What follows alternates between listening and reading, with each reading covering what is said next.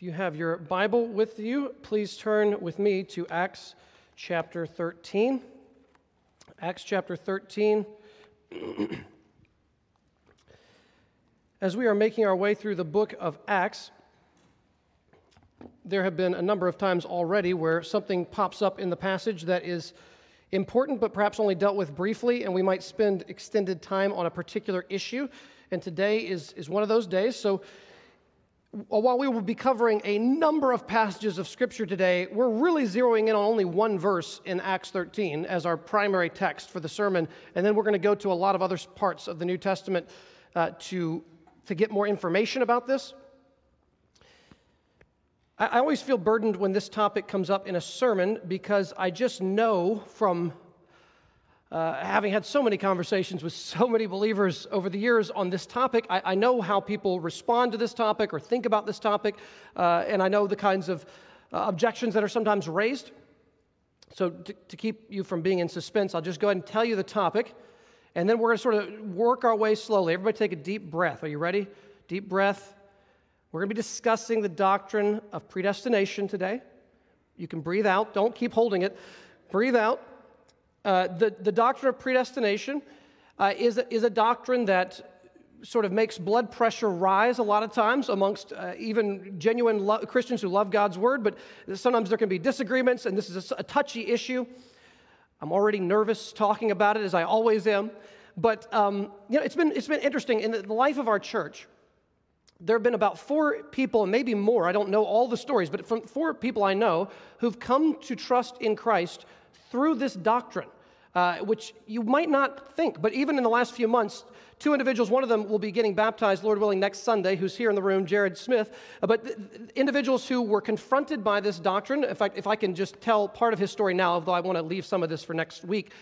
Jared started coming here a number of months ago, and would have been a professing Christian, and he would have said, I believe the Bible, and don't really love it that much, but I believe it. I believe it's true. And then early in Acts, the predestination came up in chapter 4, and there was a sermon on that, and Jared said that sermon really did not sit well with him. He went home just going, that cannot be right.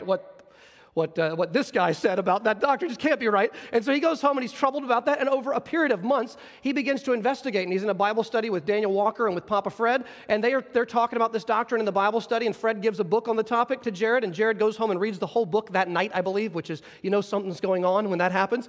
And over the course of several months, especially reading Ephesians 1 and 2, I believe, was a major passage. The Lord opened Jared's eyes not just to the doctrine of predestination being true, but to the gospel itself being glorious. And he believes he was converted studying this doctrine. And then, we could tell more stories, but a roommate of theirs, a very similar thing has happened even more recently. So when I hear stories like that, I say, I don't want to speed up when this topic comes up. I want to slow down. Because if the Lord is using this to bring people to himself, there's no reason not to linger on it. And the fact that it's controversial means we should linger. I'm not one of these people that thinks, okay, that's controversial, let's just skip over that, we'll edit that out, we'll leave it in one sentence and we'll just move on quickly. I have the opposite. Maybe I'm a contrarian by nature. Okay, I probably am. But when something is difficult, I want to spend 10 times more time thinking about it to try to understand what is the Bible really teaching on this doctrine. So before I get too carried away with this, I want to go ahead and just make a suggestion for summer reading.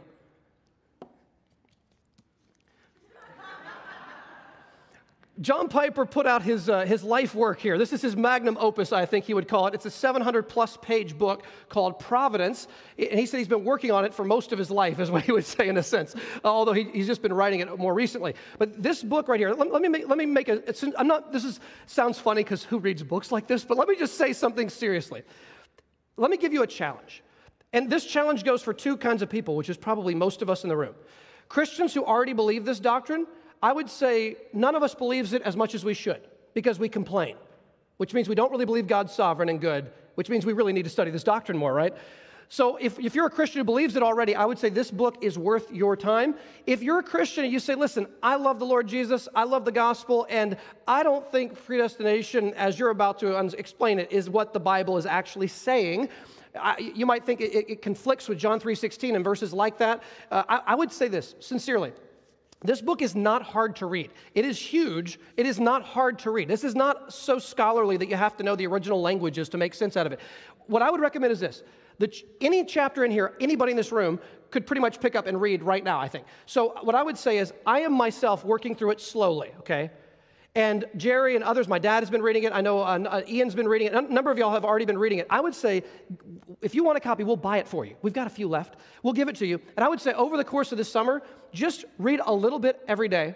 And Piper deals with all the scripture that you can imagine on the topic, from Genesis to Revelation. And he works through them, and you feel like you're really reading the Bible more than you're reading Piper. He just compiles texts of scripture and then walks through them. And I would say this would be worth your time, especially if you doubt that this is what's taught in the Bible. I would wonder if by prayer and meditation, if you read through this book, if you would still believe that at the end of the book. I wonder if you would still, I think you might start to see by God's grace, this is not just true, it's also good news, not bad news as it is often perceived. I'll just tell you once, the sermon will probably be lengthy.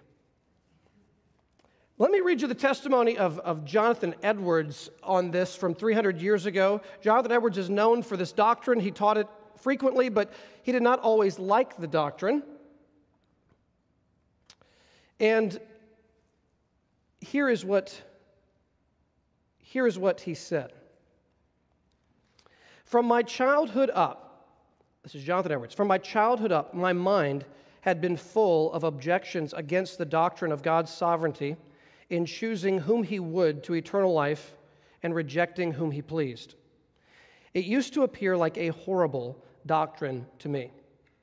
But I remember the time very well when I seemed to be convinced and fully satisfied as to the sovereignty of God and his justice in thus eternally disposing of men according to his own sovereign pleasure.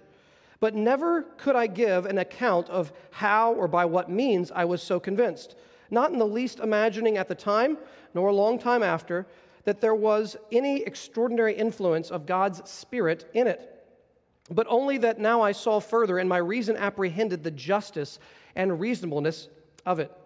However, my mind rested in it, and it put an end to all those objections. And there has been a wonderful alteration in my mind with respect to the doctrine of God's sovereignty from that day till this, so that I scarce ever have found so much as the rising of an objection against it in the most absolute sense, in God showing mercy to whom he will show mercy and hardening whom he will. God's absolute sovereignty and justice with respect to salvation and damnation is what my mind seems to rest assured of as much as anything that I see with my eyes. At least it is so at times. I have often since not only had a conviction, but a delightful conviction. The doctrine has very often appeared exceedingly pleasant, bright, and sweet. Absolute sovereignty is what I love to ascribe to God, but my first conviction was not so. So again, I want to make clear that my sermon today is for everyone, of course. But I want to specifically, and I hope do it in a humble way, my goal is to really target individuals in the room who are not yet convinced that this is what the Bible teaches, number one, or that it's good news, number two. So if you say, I see the word, I read the New Testament, I love God's word, and I see the word predestination, it's in the New Testament, and I know it talks about election and choosing and God's sovereignty, but there's just no way it means what it sounds like it means. There's just no way Romans 9 means what it sounds like it's saying. There's no way Ephesians 1 means what it sounds like it's saying. It just can't mean that. It doesn't fit with verses like God so loved the world, that he gave his son that whoever believes will be saved, or whosoever will may come and take the free gift of the water of life without price in Revelation 22, or verses like 1 Timothy 2, God desires all to be saved and to come to a knowledge of the truth, or 2 Peter chapter 3, that God is not willing that any should perish, but that all should reach repentance, or Ezekiel, is it 33, where it says, God takes no pleasure in the death of the wicked, but that they might turn and live. Those verses, to me, someone might say, automatically rule out the possibility of the doctrine of unconditional election. It just can't be true. God is not like that. You're caricaturing God. That's what people have said to me, usually in a nice way, but I've been told that many times over the years. And so let's look at our passage today, and we're going to spend at least 2 weeks on this part of Acts. I'll read it in context, and then we'll zero in on the verse for today. Acts 13, verse 44. The next Sabbath, almost the whole city gathered to hear the word of the Lord. This is in Pisidian Antioch. But when the Jews saw the crowds, they were filled with jealousy and began to contradict what was spoken by Paul, reviling him. And Paul and Barnabas spoke out boldly, saying, it was necessary that the word of God be spoken first to you. Since you thrust it aside and judge yourselves unworthy of eternal life, behold, we are turning to the Gentiles, for so the Lord has commanded us, saying, I have made you a light for the Gentiles, that you may bring salvation to the ends of the earth. And when the Gentiles heard this is our verse for today, and when the Gentiles heard this, they began rejoicing and glorifying the word of the Lord, and as many as were appointed to eternal life believed. And the word of the Lord was spreading throughout the whole region, but the Jews incited the devout women of high standing and the leading men of the city, stirred up persecution against Paul and Barnabas, and drove them out of their district. But they shook off the dust from their feet against them and went to Iconium. And the disciples were filled with joy and with the Holy Spirit. So look with me here at verse 48. And when the Gentiles heard this, they began rejoicing and glorifying the word of the Lord, and as many as were appointed to eternal life believed. Now, just bear with me as I read some quotes. I know it's hard to listen when someone's reading quotes for a long time. I'm just going to read from various commentaries I have on Acts on this verse, just to get you just kind of a sampling of what commentators say about that verse. Here's one commentator. The ultimate cause of their faith, remember, as many as were appointed to eternal life believed. The ultimate cause of their faith is not found in themselves. It is found in the eternal decree of God. As many as had been appointed to eternal life believed. These Gentiles share in eternal life not because they are better than those Jews who rejected the offer of eternal life in Christ. They share in that life because God, in His sovereign mercy, chose them to eternal life from before the foundation of the world. Here's another commentary, and he writes this. Using predestination terminology, Luke is careful to point out here as elsewhere that this faith is above all God's work. This faith is above all God's work, as many as were appointed to eternal life believed. Another commentary. Some commentators, offended by what they regard as an extreme predestinarianism in this phrase, have tried in various ways to soften it. But the Greek verb tasso means to ordain. Another commentator. This refers to God's sovereign work over salvation, where God has assigned those who will come to eternal life. The passive voice, as many as were ordained, it's passive. The passive voice indicates that God does the assigning. It is as strong a passage on God's sovereignty as anywhere in Luke Acts and has Old Testament Jewish roots. Just as God was the major active agent in the events of Israel's history earlier in the speech, so He is the active agent in bringing Gentiles to Himself. Remember last Sunday, Paul's sermon in that same synagogue? Remember every action was done by God. God brought them out of Egypt. God raised up Saul. He disposed of Saul. He raised up David. The whole sermon in chapter 13 was God's sovereignty.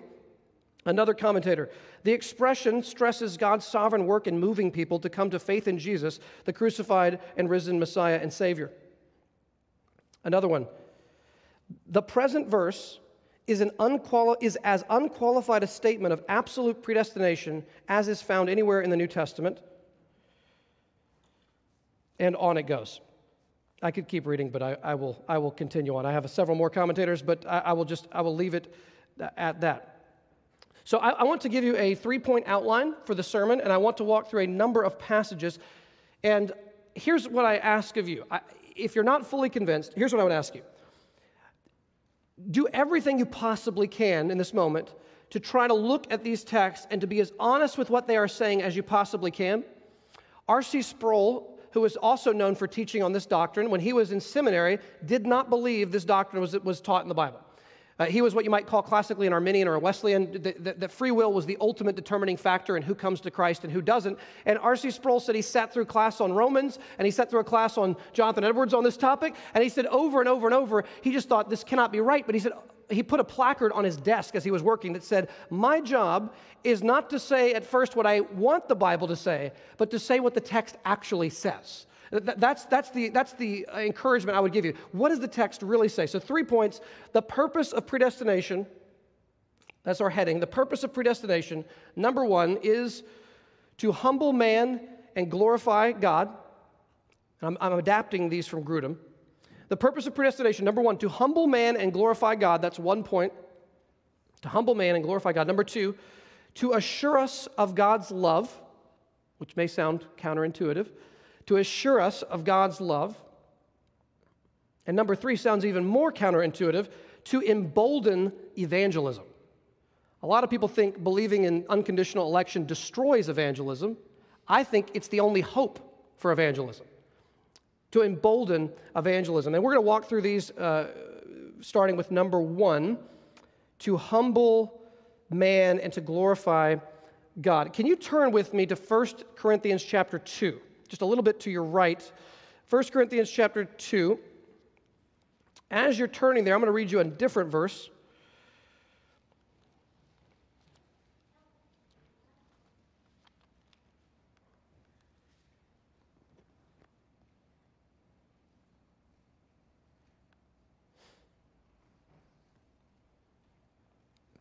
As you're getting there, I'm going to read you, this is John Piper's definition of unconditional election or the doctrine of election. Listen carefully to this. Piper defines it this way. Unconditional election, so what is this? What are we actually talking about? Unconditional election is God's free choice before creation, not based on foreseen faith, to which traitors he will grant faith and repentance, pardoning them and adopting them into his everlasting family of joy. Read that again. This is the doctrine. Unconditional election is God's free choice before creation, not based on foreseen faith or any merit, to which traitors, sinners like us, to which traitors he will grant faith and repentance, pardoning them and adopting them into his everlasting family of joy. Now, you're in 1 Corinthians 2. Let me read a different passage. Don't turn there. Don't have time. Colossians 3, verse 12. The doctrine of predestination is meant to humble man and to glorify God. So listen to this parallel passage, Colossians 3:12. Paul says, so he's talking to a church, put on then as God's elect, or as God's chosen ones, holy and beloved, compassionate hearts, kindness, humility, meekness, and patience. Now, we've all probably met people in our life who believe in unconditional election and have been real jerks about it, okay? We call that the cage stage. Have you heard of the cage stage? This is when you first kind of come to believe these doctrines and you're like, but the church I grew up in didn't believe it. And you go back to your church that you grew up in, you're like, I need to talk to the pastor. And then you're just like, you just like start like letting everybody have it about this doctrine. We don't want to be like that, okay? That's not a biblical reaction. If an arrogant response to believing the doctrines of grace is actually a failure to believe the doctrines of grace. Because there's nothing more humbling than to say, nothing in me is why he chose me. You know how humbling that is? Nothing in me. No reason at all, including foreseen faith, is why I'm a Christian. That's the most humbling thing that you could ever say about yourself. So arrogant people who love this doctrine are not really believing it. Colossians, again, the verse, put on then as God's chosen ones, humility. Do you have a conception in your mind as a Christian of a connection between the doctrine of election and human humility, personal humility? Because Paul sees a connection. Put on as God's elect, humility. In other words, the doctrine of election, the doctrine of being chosen by God for salvation before time, that doctrine is not meant to stick your chest out and say, I know this doctrine and you don't, so I'm better than you. The point of this doctrine is to flatten you and say, you would still be lost in your sin, heading toward a Christless eternity under God's judgment, if he had not sovereignly intervened in your life and snatched you as a brand from the fire. You owe everything, counting your faith, you owe it all to God's grace. It's not all God plus my faith that he helps me work up, but it's still ultimately up to my free will to decide. No, it's up to his free will. Whose free will? I'm all for free will, but whose ultimate free will is in control in the doctrine of election? I would argue it is God's freedom, not mine, that has ultimate control in this. That creates humility. Look at 1 Corinthians chapter 2, where you are. Verse 1. And I, when I came to you, brothers, did not come proclaiming to you the testimony of God with lofty speech or wisdom, for I decided to know nothing among you except Jesus Christ and him crucified. And I was with you in weakness and in fear and in much trembling, and my speech and my message were not in plausible words of wisdom, but in demonstration of the Spirit and of power, so that your faith might not rest in the wisdom of men, but in the power of God. So you get this? Paul shows up to Corinth. We'll get here in Acts later. He shows up, and Paul is weak and afraid. Why? Paul knows he cannot force someone to become a Christian. He can't make that happen. So what does he do? The Corinthians loved eloquence and oratory, and Paul was not good as an eloquent speaker, and he shows up, and he's not a great eloquent speaker. How is Paul going to get people to follow his message when he's not eloquent? And they love eloquence. He says, I was going to depend not on my weaknesses. I was going to depend on the power of the Spirit at work through my message of the gospel to bring about faith. Now look at verse 14. This is how hopeless our condition. Before I read this, one of the big hang-ups on this doctrine, I think, one of them, there's several, one big hang-up on this doctrine is what we're going to talk about in Sunday school next week, the doctrine of original sin and total depravity.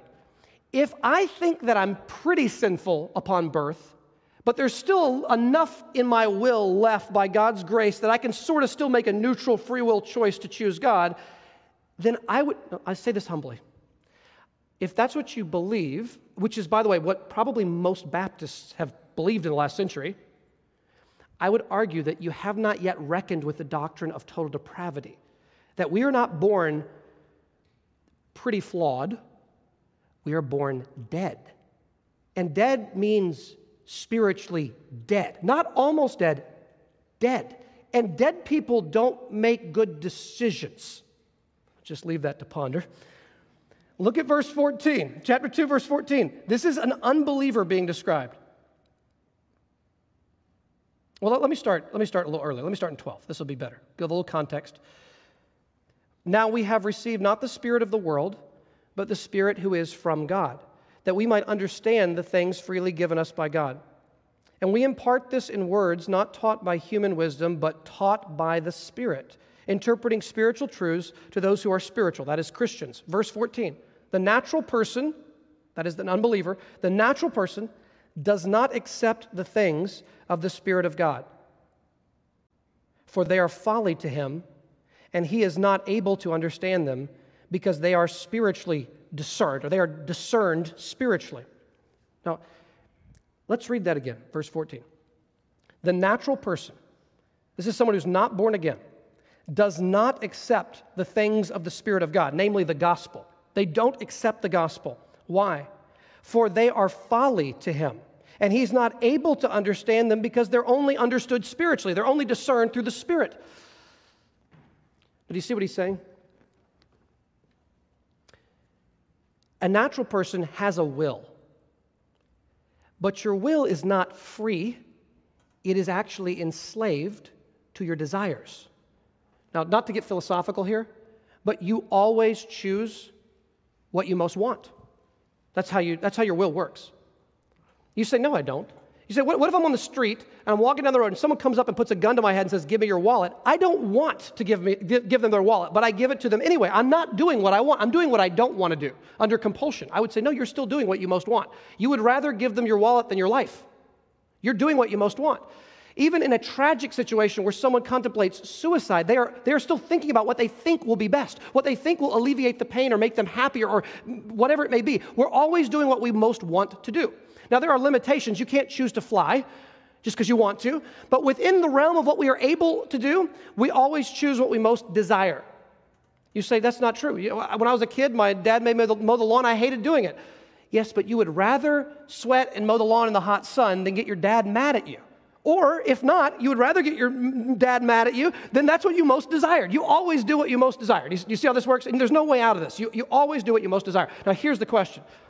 If someone is not born again, the natural person, they have a will that is enslaved to their desires. And I will tell you something about all of us before we were born again. We did not desire Jesus. We did not desire Jesus for Jesus. We may have desired Jesus because we were scared of hell as a 7-year-old. And I'm not saying 7-year-olds don't get converted. A number of you got converted before 7.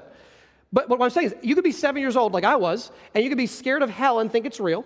And you could have feelings of some guilt about your sin, which are real. And you can say, okay, Jesus can get me out of hell and get rid of guilt and give some purpose to my life. And you can pray the sinner's prayer and never for a moment desire Jesus for Jesus. You can be desiring Jesus for what he does for you. It doesn't take the new birth to want Jesus as useful. Who doesn't want demons cast out of them? Who doesn't want to be healed when they're sick? Who doesn't want the feeding of the 5,000 when you're hungry and haven't eaten in 3 days? Everybody wants Jesus when he's useful. But to want Jesus because he's beautiful is not something the natural man is capable of doing morally. They are like, no offense to this, but it's like a 3-year-old trying to enjoy the Sistine Chapel. They're just not capable. They're so in love with other things. And so when it comes to our sin, we are so in love with God's gifts and so blind and deaf to the beauty of the Creator that we can think of him as useful to get things from him, but we cannot see him as beautiful until the eyes of our heart are opened. The Spirit is born again, regenerated by the Spirit, and suddenly for the first time, you thought your Christian parents were just saying things about God being great and wonderful and glorious, but now you're tasting and seeing that he's good, he's satisfying. What makes that miracle happen? I'm just telling you, it's not your choice at the end of the day that creates that sense of beauty. It's the Holy Spirit. Look at verse 14. The natural person with their will, what do they do with their will in the gospel? They don't accept the things of the Spirit of God. So they have a will. And what do? All day, every day? They refuse the gospel. Why? Because it's folly to them. To them, it's boring. It's irrelevant. It's far less exciting than the latest movie, the latest TV show. Netflix is 10,000 times more exciting than hearing a gospel sermon. I mean, what are you talking? Why would you want to spend all your time thinking about these things about Jesus? I mean, I get that you got to talk about him to get the eternal life and all that, but I mean, he's not enjoyable in and of himself. He's useful. He's not beautiful. But the natural person just thinks it's folly. He's not able to understand them because they're only discerned spiritually. So what makes the difference? What turns the corner? Look back at chapter 1 of 1 Corinthians. Verse 18 of chapter 1. For the word of the cross, the gospel message, is folly to those who are perishing. But to us who are being saved, it is the power of God. For it is written, I will destroy the wisdom of the wise. This is God humbling man. And the discernment of the discerning I will thwart. Where is the one who is wise? Where is the scribe, the debater of this age? Has not God made foolish the wisdom of the world?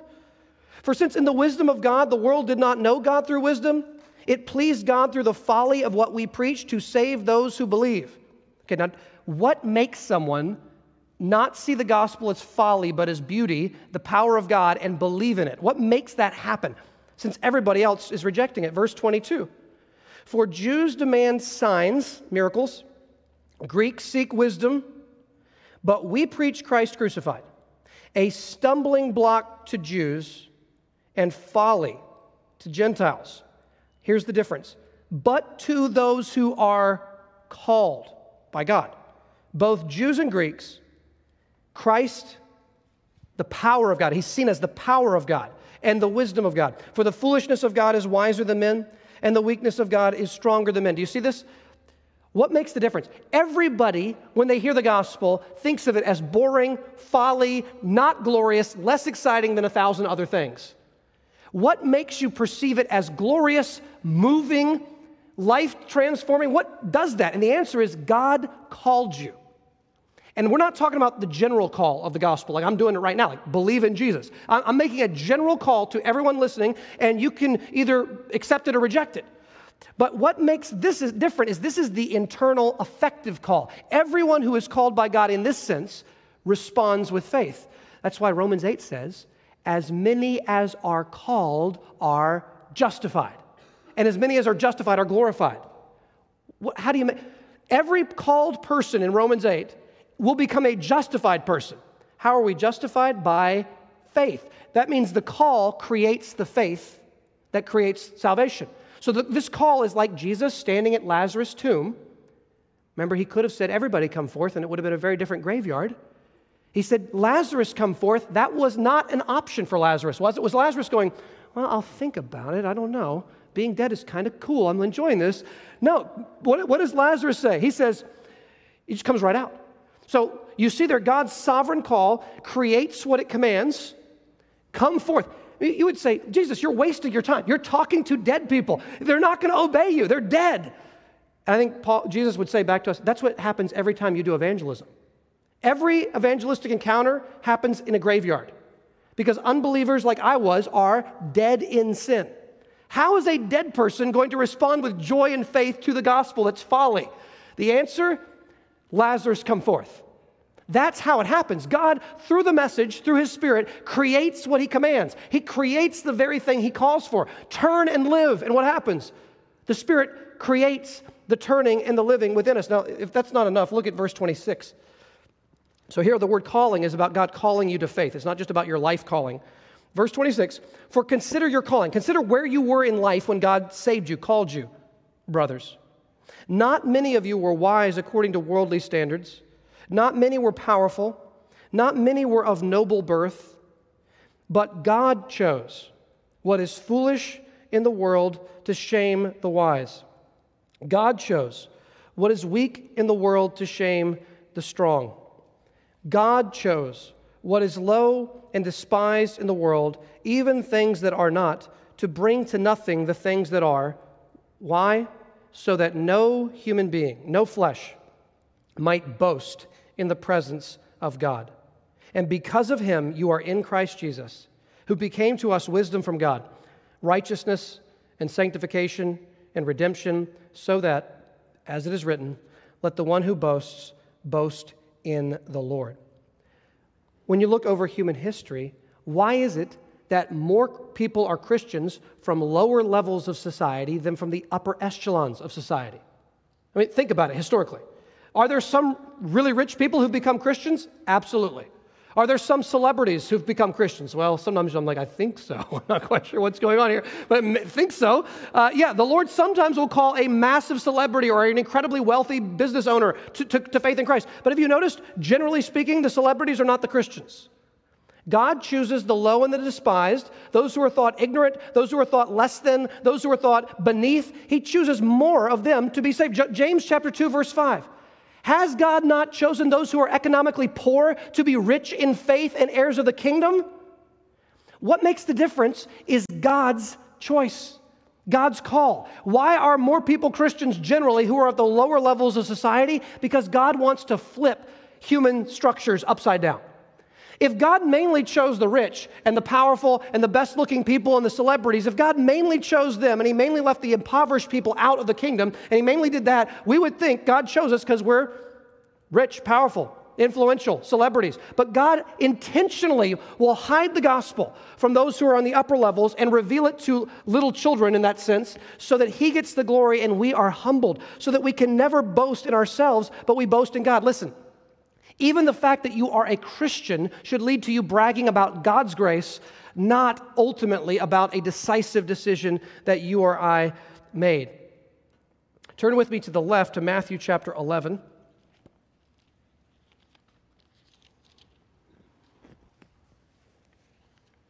A question I love to ask, I think I've told this story a few years ago. When I was in Bible college, I'll just tell you, in my Bible college, almost everybody disagreed with me on this topic. In my dorm, my teachers, I had one teacher who agreed. It was an interesting experience. But I had a good friend of mine who thought I was just so wrong on this topic. He's like, that's not what the Bible means. And so we had little friendly discussions. He's a great friend of mine. His name's Jeremiah. And I remember asking Jeremiah, we're in a parking lot at our campus. I said, Jeremiah, see, he has a brother. He's got a bunch of siblings. He's got a brother who's not a Christian. I said, Jeremiah, you and your brother grew up in the same home, same parents, same church experience. Y'all both heard the same gospel, almost the same number of times, correct? He's like, oh yeah, we grew up together. You're a believer and he is not right now. Why? And if he's being consistent with his view of free will, now listen, I'm not trying to insult anybody. I'm trying to be honest. The classical Arminian Wesleyan view of free will says this has to be the answer. Even though people resist this answer, it is logically necessary if you believe in that version of free will. You have to say, if you heard the same gospel and grew up in the same home and church as your brother, and your brother rejected the gospel and you accepted it, you have to say that the decisive factor in the difference was you made a better choice. You have to. And I know you don't want to say that. You want to say it was God's grace. But as soon as you say that, then you believe in predestination. See, if you say, no, the reason I am a believer, and this is what Jeremiah said to me in the parking lot. He said, it's the grace of God is why I'm a believer. I said, you can't say that. And I can say that because I believe in predestination. You can't say that because you're saying God's grace made the difference. And you, in your theology, God drew your brother and he drew you with prevenient grace, the grace that comes before conversion. He drew your brother and he drew you. He wooed you. He drew you to the point where he could put your will at a neutral point, where your will could go one way or the other. And the tie vote in the Senate, right, when it's 50-50, the tie vote that breaks it, that's the deciding vote. And if you believe in free will, you have to say your free will is the deciding vote, in which case you made a better decision than your brother. The reason you're a Christian, your brother is not, is because you made better use of free will than he did. Now, even though an Arminian will say to me, oh, no, but it was God's grace. I said, well, was God not gracious to your brother? Didn't he draw your brother too? Well, yeah, prevenient grace. Okay. God put you in a neutral spot where you could make a free will decision one way or the other, and your brother chose to reject, you chose to accept. The difference maker was in you, not in God. Do you see? That, now, even though no Arminian is going to say this, I'm saying it's logically required that you then say there's a ground for boasting in your will.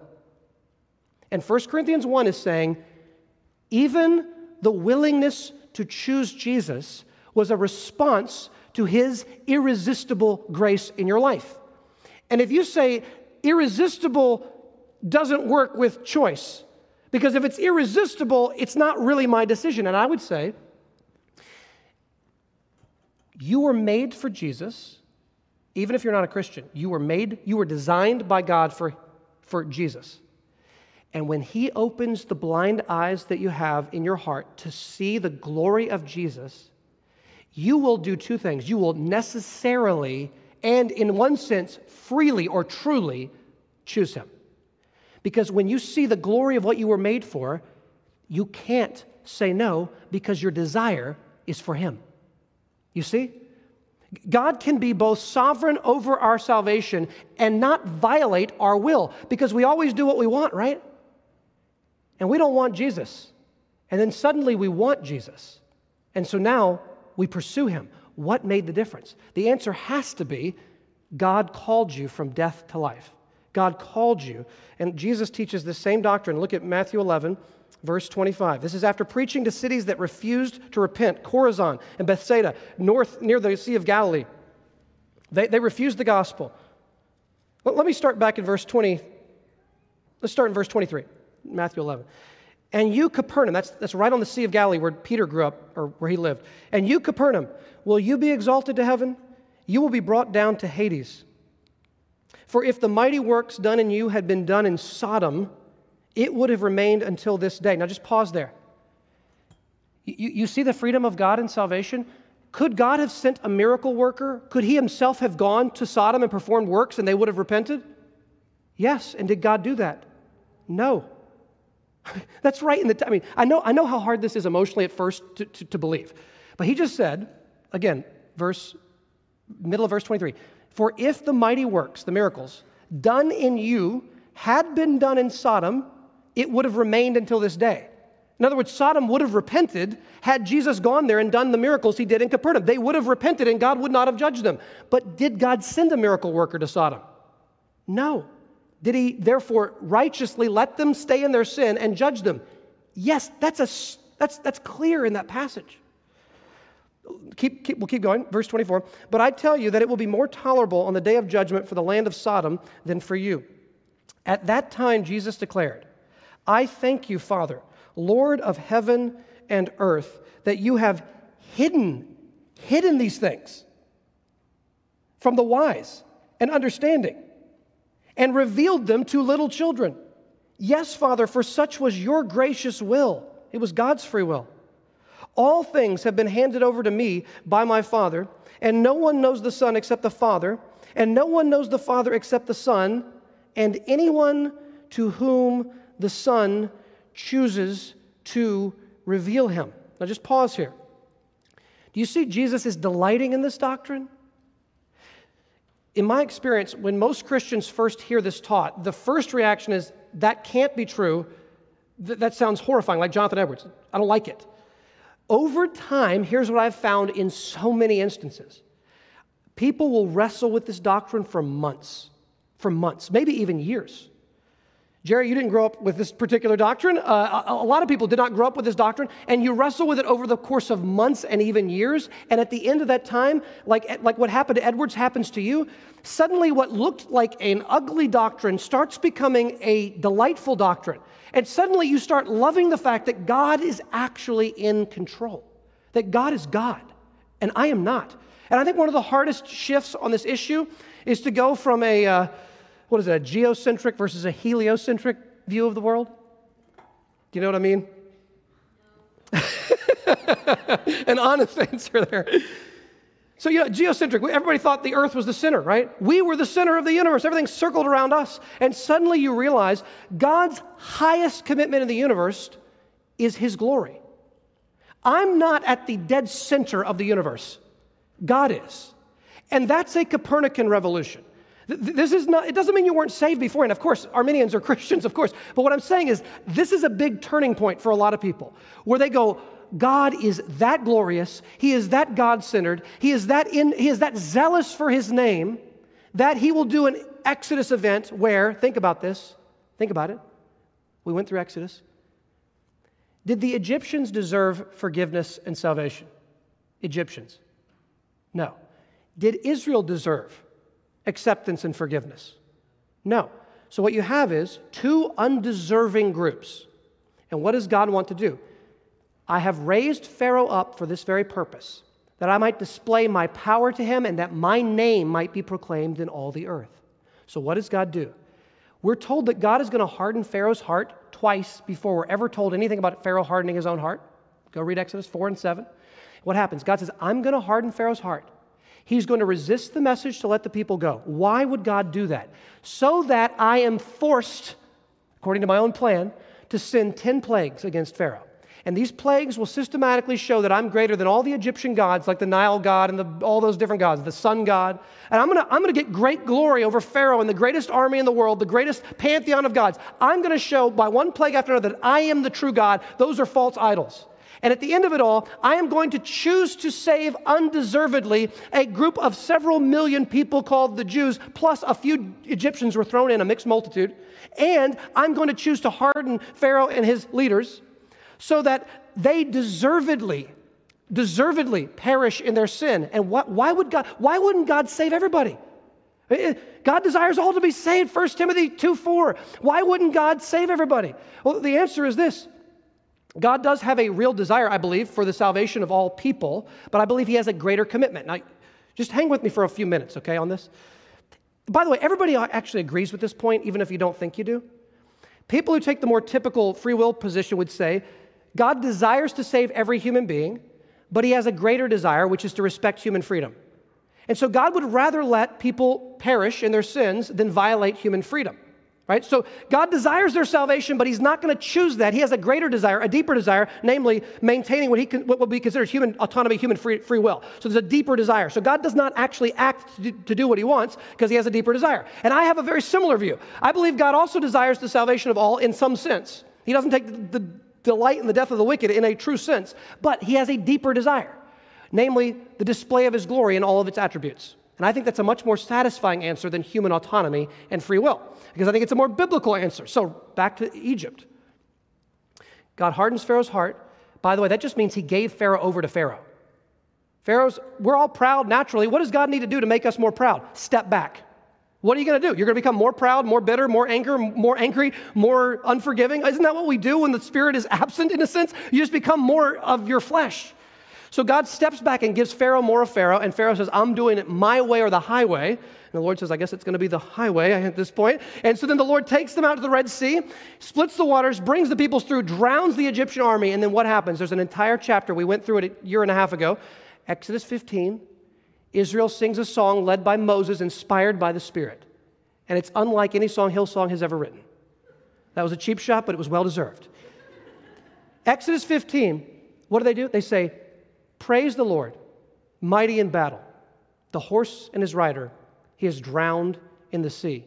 Who is like the Lord among all the gods? There is no one like Him. The Lord has judged Pharaoh and his hosts. They are gone, sunk like lead in the mighty waters. You know what's happening? God wants to be glorified not just for the attribute of being nice. God wants to be glorified for the attributes of grace and mercy, which would never have been visible had the fall never happened. Well, if we're really going to go for it today, we might as well. I mean, think about this for a second. If there had been no fall, what would we know of God's grace? Amazing grace, how sweet the sound that saved a perfect person like me, doesn't quite work.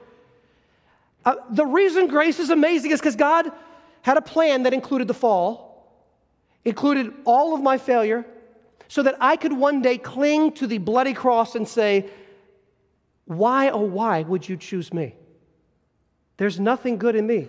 Spurgeon said, God surely chose me before I was born because nobody would have chosen me after.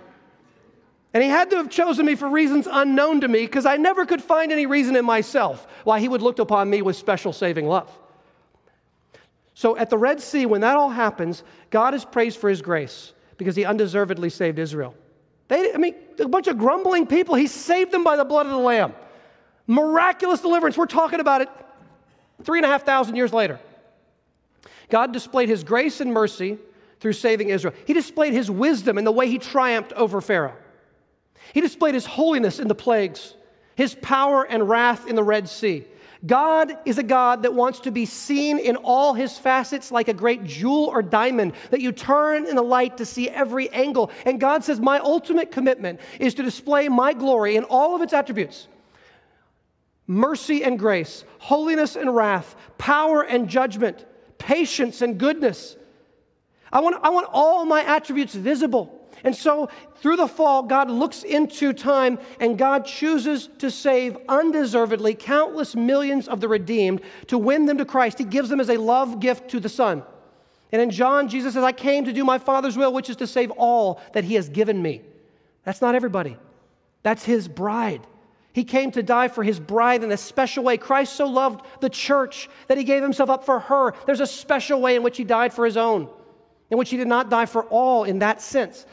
The good shepherd laid down his life for the sheep, not the wolves in the same way. There's a special way in which the blood of Jesus purchased not just potential forgiveness, but actual salvation for his bride. You think the cross just made potential salvation? And you've got to complete the work by including your free will choice to make the machine turn on?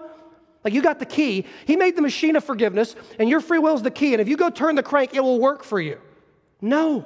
The key, that is your choice, was part of what Christ purchased. He said, where is that in the Bible? How about this? At the Last Supper, he holds up the cup and says, this cup is the new covenant in my blood shed for many. Now, the new covenant promises include this. I will put the fear of me within their heart so they will never turn away from me. I will give them a new heart.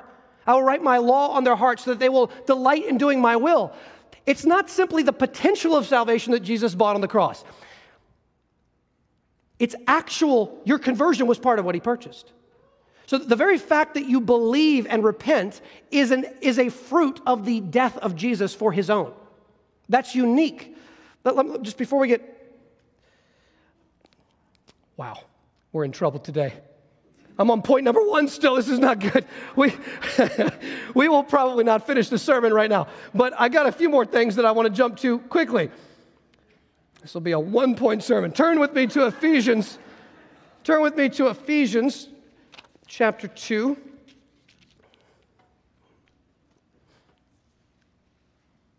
So I at least want to get to point 2. Point 2 says that the purpose of predestination is to assure us, that is the elect, of God's, I want to say his special, selective, saving love. If all you know so far on this doctrine is John 3:16, and John 3:16 is a glorious verse, that God so loved the world, he gave his son, whoever believes will be saved. That is a wonderful love of God for the world. There's a real offer of salvation for all who will believe. I believe that is true. My question is, who's going to believe? Yes, whosoever will may come. Say that to a room full of people who love their sin. What makes them willing? God says, I will make them willing in the day of my power. Okay, so Ephesians 2, verse 1. And you were dead in the trespasses and sins in which you once walked, following the course of this world, following the prince of the power of the air, the spirit that is now at work in the sons of disobedience, among whom we all once lived in the passions of our flesh, carrying out the desires of the body and the mind, and were by nature children of wrath like the rest of mankind.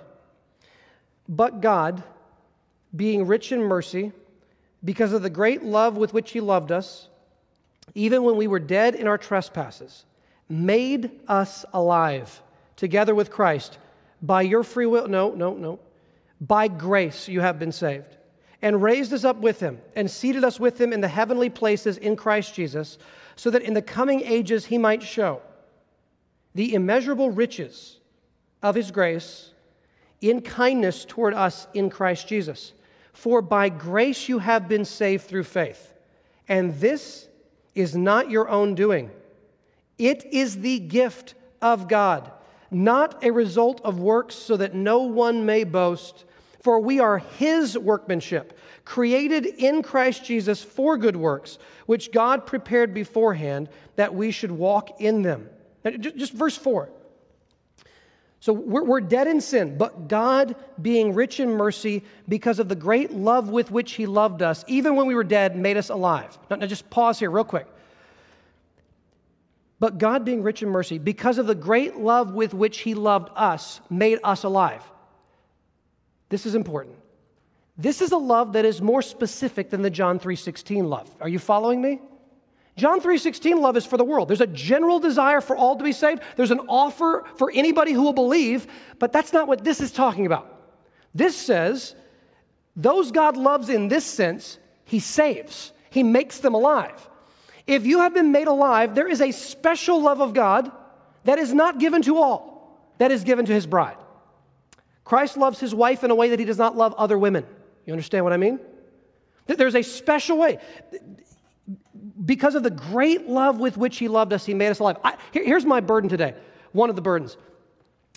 If you do not grow up hearing this and you just think this sounds so out there, even now, you're like, I still do not like this. I would say, okay, be patient. I would say take these texts and work through them, get the Piper book, work through it, read through it, think about it, pray about it, take time. But I want you to know this great love that God has and gives only to the elect. It's a special kind of love.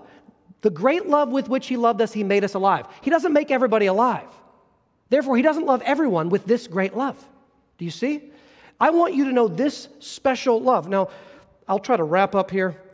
We'll talk about the evangelism point later. Maybe next week, we'll see. Look back at chapter 1 of Ephesians to give the foundation for all this, and this is just as good a place to end on this that I know of. Ephesians 1, verse 3. Blessed be the God and Father of our Lord Jesus Christ, who has blessed us in Christ with every spiritual blessing in the heavenly places, even as He chose us in Him before the foundation of the world, that we should be holy and blameless before Him. In love, He predestined us for adoption to Himself as sons through Jesus Christ, according to the purpose of our will. According to the purpose of His will, to the praise of His glorious grace, with which He has blessed us in the Beloved. In Him we have redemption through His blood, the forgiveness of our trespasses, according to the riches of His grace, which He lavished upon us in all wisdom and insight, making known to us the mystery of His will, according to His purpose, which He set forth in Christ as a plan in the fullness of time to unite all things in Him, things in heaven and things on earth. In Him we have obtained an inheritance, having been predestined according to the purpose of Him who works not some things, not most things, all things, according to the counsel of His will, so that we who were the first to hope in Christ might be to the praise of His glory. In Him you also, when you heard the word of truth, the gospel of your salvation, and believed in Him, were sealed with the promised Holy Spirit, who is the guarantee of our inheritance until we acquire possession of it to the praise of His glory. So just those are the three big points that we will close on. We are meant to be humbled by this truth, not bragging that we know something. Humbled by it. Number two, all glory, including the credit for your conversion, goes entirely to God. And number three, it assures us of God's special, selective, saving love for His own. I just want to read again the verse from Acts so you can hear it one more time. Acts 13:48. And when the Gentiles heard this, they began rejoicing and glorifying the word of the Lord, and as many as were appointed to eternal life believed. As many as were appointed to eternal life believed. Let's pray together.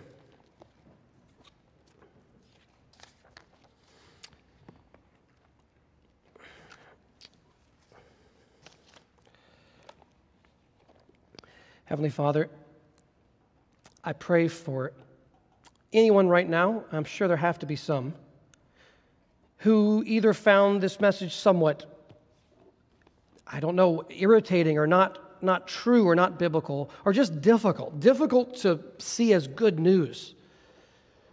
Lord, I pray for them right now, that in these coming days and weeks, as they perhaps ponder this doctrine more deeply, as they read back through these passages again and again, pleading with you to make clear what the text says and what it means and how it's good and true.